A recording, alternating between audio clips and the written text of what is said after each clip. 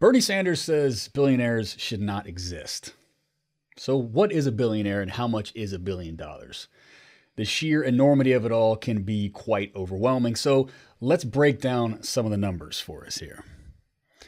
It's well known that the top 1% in the United States owns approximately 40% of the country's wealth, which is to say that the top 1% owns more wealth than the bottom 90%. Bernie Sanders, like many of you people out there watching this video, find that statistic to be abhorrent.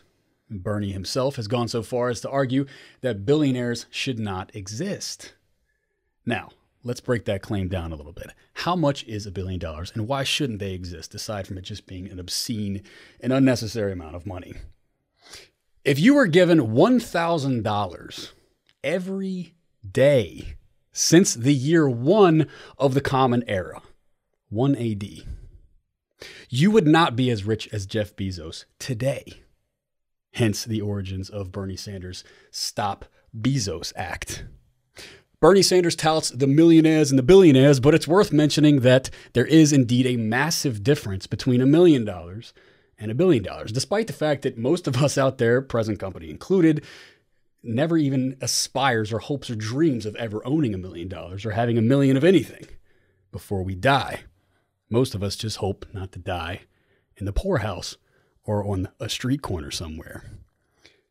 There are 1 million seconds in 12 days. However, it takes 31 years for 1 billion seconds to tick by. How do you become a billionaire, you might ask?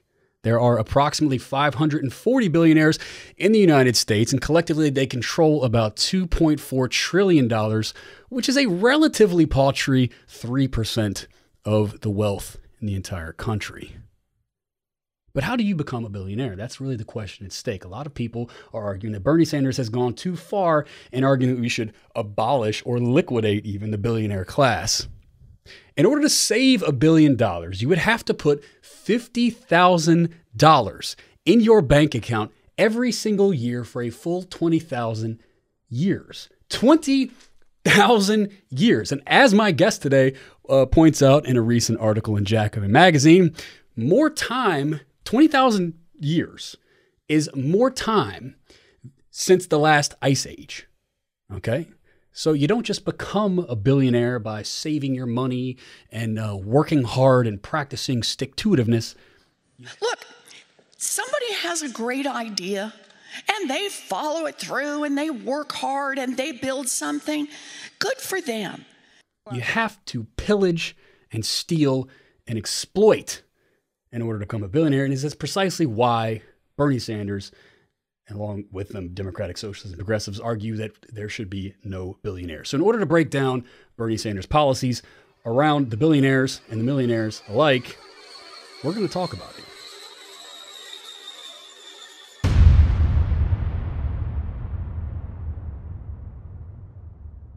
Joining me to discuss Bernie Sanders' policy around the billionaire class is Luke Savage. Luke is a staff writer at Jacobin Magazine. He is also a contributing writer at Current Affairs and a co-host of the Michael and Us podcast. Thanks so much for coming on DPS. Thanks for having me. Nice to be here. So as I mentioned in that extended intro, Bernie Sanders is waging a war on the billionaire class. He argues that billionaires shouldn't exist. In a nutshell, what does it mean to argue that billionaires shouldn't exist? I think Bernie Sanders, just on a kind of basic moral level, recognizes that there's something obscene about wealth inequality on this scale. But I think more importantly, he understands that there's simply no way that we can allow so much wealth and therefore power to be controlled by such a tiny group of people. You know, quoting the statistics on what $1 billion is, how much money it is, it's useful for illustrating the gap between billionaires and the rest of us. But at the end of the day, it needs to be understood that nobody earns that amount of wealth. There's no, you don't amass it through, as you said, hard work or through, diligent savings or something like that. These are rents extracted from other people's labor. It's not their money, it's ours. To say that billionaires shouldn't exist is to is to recognize two things. Well, three things, really. First, the immorality of that scale of inequality. Two, the threat to democracy that's posed by a small group of people possessing so much wealth and power. And three, the fact that there's no legitimate way to amass that amount of wealth to begin with. There's no system that is moral or ethical that produces this outcome. And I think that's what Bernie Sanders is unique in terms of mainstream U.S. politicians in understanding. That's right. There's an increasing awareness that Bill Gates, for example, didn't become a multi-billionaire by just being a damn good software engineer. It takes a whole lot of grift, theft, and outright exploitation, perhaps even far more violently than just pure economic means can outline. Billionaires are the robber barons going back to the beginning of industrial capitalism in the United States. Anyway, people know all about the robber barons. Let's talk about Bernie Sanders' wealth tax. Elizabeth Warren has released a competing wealth tax herself. Of course, the emphasis there is really quite different. She has never once said anything about abolishing billionaires, that a billionaire shouldn't exist, or that it's unethical or immoral to be a billionaire, or she hasn't said anything about how you might even come about getting $1 billion. She just kind of stayed out of that debate herself. So there's definitely a difference in emphasis between the two tax plans. But outline those two wealth tax plans, and what are some of the key differences there? Well, so the most basic difference is just that Sanders' plan is more radical. It's a steeper scale. So I think it kicks in around $32 million and above with a 1% tax, and then it goes all the way up to as high as 8%. Warren's tax is somewhat progressive in as much as I believe it begins at 2% and goes up as high as 3%, so kind of modestly progressive. Interestingly, it actually kicks in later than Sanders' tax does. That is higher up the income scale. So I think it kicks in around $50 million. But I think the big difference here is actually in terms of how each of them are selling, as it were, these two plans. Because it's not simply a case of these are two attempts to solve the same problem, and one of them just is more radical or kind of more extreme, as some would put it, than the other. They actually do have fundamentally different conceptions of what wealth is and what we should do about inequality. I think that really comes out in the way that both of them promoted these plans. So, for example, there's a quote that I really like. I think it's very illustrative, that Matt Karp quoted. It's an Elizabeth Warren quote in a recent essay that he wrote for Jacobin called "Is This the Future Liberals Want?" And he points out that when Warren does vow to challenge the power of the wealthy, her rhetoric actually often works to naturalize inequality as a fact of American life. So she said, in America, there are going to be people who are richer and people who are not so rich, and the rich are going to own more shoes and they're going to own more cars, and they may even own more houses, but they shouldn't own more of our democracy.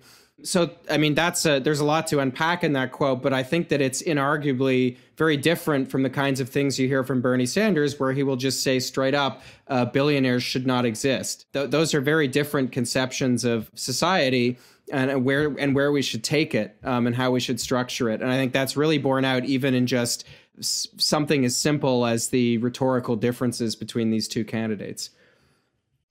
Do you believe that Elizabeth Warren thinks that billionaires are immoral? Because Bernie Sanders has all but said precisely those words himself. Do you think that Warren believes that? That's a good question. It's actually rather difficult to know. I don't know what Elizabeth Warren's deep moral and ethical commitments are. And I think one of the reasons for that is that she's so fond of and I think even her supporters would agree about this. She's so fond of speaking. She speaks in ethical terms more than she does in moral terms, for one thing. But also a lot of the way that she talks about her own policies. I mean, I think it is rather technocratic, and she keeps things more rooted in kind of the empirical facts of things, as opposed to a bigger moral cosmology about how we might put it kind of awkwardly in terms of how we might talk about inequality. So a good example of that would be her recent spat with Bill Gates. I wrote about it actually in a piece that I think is not out yet, but probably will be by the time you put this out. So Bill Gates earlier this week did an interview where he went after Warren's wealth tax, and he kind of erroneously suggested that, he said, well, I pay $10 billion right now, and I could pay 20 billion, but if you make me pay 100 billion, I mean, that's just, where's the incentive going to be, blah, blah, blah. So, of course, Warren's wealth tax would not actually, take $100 billion of Bill Gates's money. But there was an interesting contrast in how Sanders and Warren both responded to this, and their difference in emphases really couldn't be more clear, because Warren responded by tweeting at Bill Gates and basically saying, I would love to meet with you to explain, how my wealth tax would work. And I assure you, you wouldn't pay $100 billion. Now, to be fair to Warren, I think there was probably a bit of sarcasm intended in this. But Bernie Sanders, responding to it, said, imagine if Bill Gates did pay $100 billion, we could end homelessness. And our message to the billionaire class is they can't have it all. And just finally, Warren, I think, has since released some kind of calculator where the super rich are, I guess, being trolled into, calculating how much they'd pay under her wealth tax. But I think even that really shows the difference in emphasis here. Bernie Sanders says, you shouldn't exist. Your existence is immoral. And Elizabeth Warren says, here's a calculator. Do some math. And I'm partly being flippant there, but I'm also attempting to answer your question. I'm really not sure. I'm really not sure of what Elizabeth Warren's moral commitments are in terms of inequality. I believe she's concerned about it, but in some fashion. But beyond that, I really don't know. Following from last week's episode with Steve Marr, Dead Pundit Society here on the video version, the A side, we tried to transcend this Bernie versus Warren kind of personality debate, personality battle that's being waged in like Twitter and political spaces online. And transcend that to get to the real heart of this issue, which is to say that this is a real debate. This is a referendum. This is a real test between the politics of democratic socialism and the politics of kind of a vague, wishy-washy American progressivism. And so going beyond the kind of what does Warren think about billionaires, what does Sanders think about billionaires, it really does highlight one of the crucial differences inside of the so-called progressive community in North America, wherein somebody like, say, Kyle Kulinski calls himself a progressive, very famous YouTuber, I should say. Very, very smart guy, engaging, fun to watch. I'm a subscriber. I enjoy his commentary. But he's a hardcore Bernie bro and agrees that the billionaire class shouldn't exist. But he balks at the idea of calling himself a democratic socialist. He calls himself a progressive. These are Bernie progressives. On the other hand, we have progressives who are hardcore Warren supporters, who cringe at Bernie Sanders' more radical rhetoric, but believe that they actually have the tool to right the wrongs and cure the ills of society above and beyond these old-fashioned, out-of-touch, white male Bernie bros, this rhetoric that's tossed about. So this is an opportunity for us to really clarify and make new distinctions, new meaningful distinctions in the mainstream between democratic socialism and progressivism. And the first one here is that Liz Warren argues that billionaires should pay their fair share, whereas Bernie Sanders, the democratic socialist, argues there's no way to talk about a billionaire class and use the word fair in the same sentence. It's fundamentally unjust. Do you think there's any truth to that? What does this debate about billionaires say about this distinction between progressivism and democratic socialism? It's going to become more and more important as this political movement matures. It's interesting. I mean, the way I think about that, the label of progressive is an interesting one to dive into because it is so nebulous and it can be applied to so many different people self-identify with it. And I mean, I've even been guilty of using it in particular contexts where I think it makes sense or where I think that it will make sense to the audience that I'm addressing. I mean, I think that your question really hits on what the distinction is here. If you're a socialist, you don't believe that inequality should exist on this scale, or that it can exist on this scale, legitimately. You don't believe the solution is kind of to ameliorate it in some fashion while preserving the hierarchy. You don't believe in diminishing the hierarchy. You believe in eliminating it. So I think that's I think that's the answer right there. That highlights the distinction. But I've spent a lot of time thinking about why is it that this label progressive continues to have such currency, and why is it so kind of confusingly used today? And I think one of the reasons for that is that the left has been nowhere in American politics for so many decades. There were people that didn't feel comfortable for various reasons identifying as liberals. So progressive, I mean, in the early 2000s, when I was first getting interested in American politics, progressive was how you distinguished yourself. It's how you said, I'm not a Bill Clinton Democrat, right? Yeah. Or I'm not. I'm to the left of John Kerry or Hillary Clinton or something like that. I'm with Kucinich. Maybe. Yeah, I'm with Kucinich, and that was because the salad days of the early left movement in the United States. The days when we were all reading Adbusters and Chomsky and watching Michael Moore, when those were the three options. Yeah. So there a lot got collapsed into this term progressive, and there were a lot of political coalitions that were formed in that time around particular issues during the Bush era, for example, around opposing the Iraq War. There were people who were against the Iraq War who, probably are big Elizabeth Warren supporters now, or they might even support a candidate who's far less progressive, there's the word again, than Elizabeth Warren. But it made perfect sense for people on the socialist left, what was then the much smaller and less self-confident socialist left, to form coalitions with those folks. Even as recently as 2016, because Hillary Clinton was running, significantly to the right of where not just Elizabeth Warren's running, but I mean, significantly to the right, I would argue, of even where Pete Buttigieg or someone like that is running. Not even token gestures to appeal to the party's progressive wing, open contempt for not just the socialist left, but even fairly soft left inclined Democrats. So all of those things, I think, kind of smoothed over the distinctions in many ways unhelpfully between democratic socialism or even social democracy and liberalism, to the extent that now a lot of people are still thinking they're still in a very sort of 2012 mindset. There are the two most progressive senators in the U.S. Senate. I hate to bring it back to personality again, but this is how I think a lot of people still think about the issue.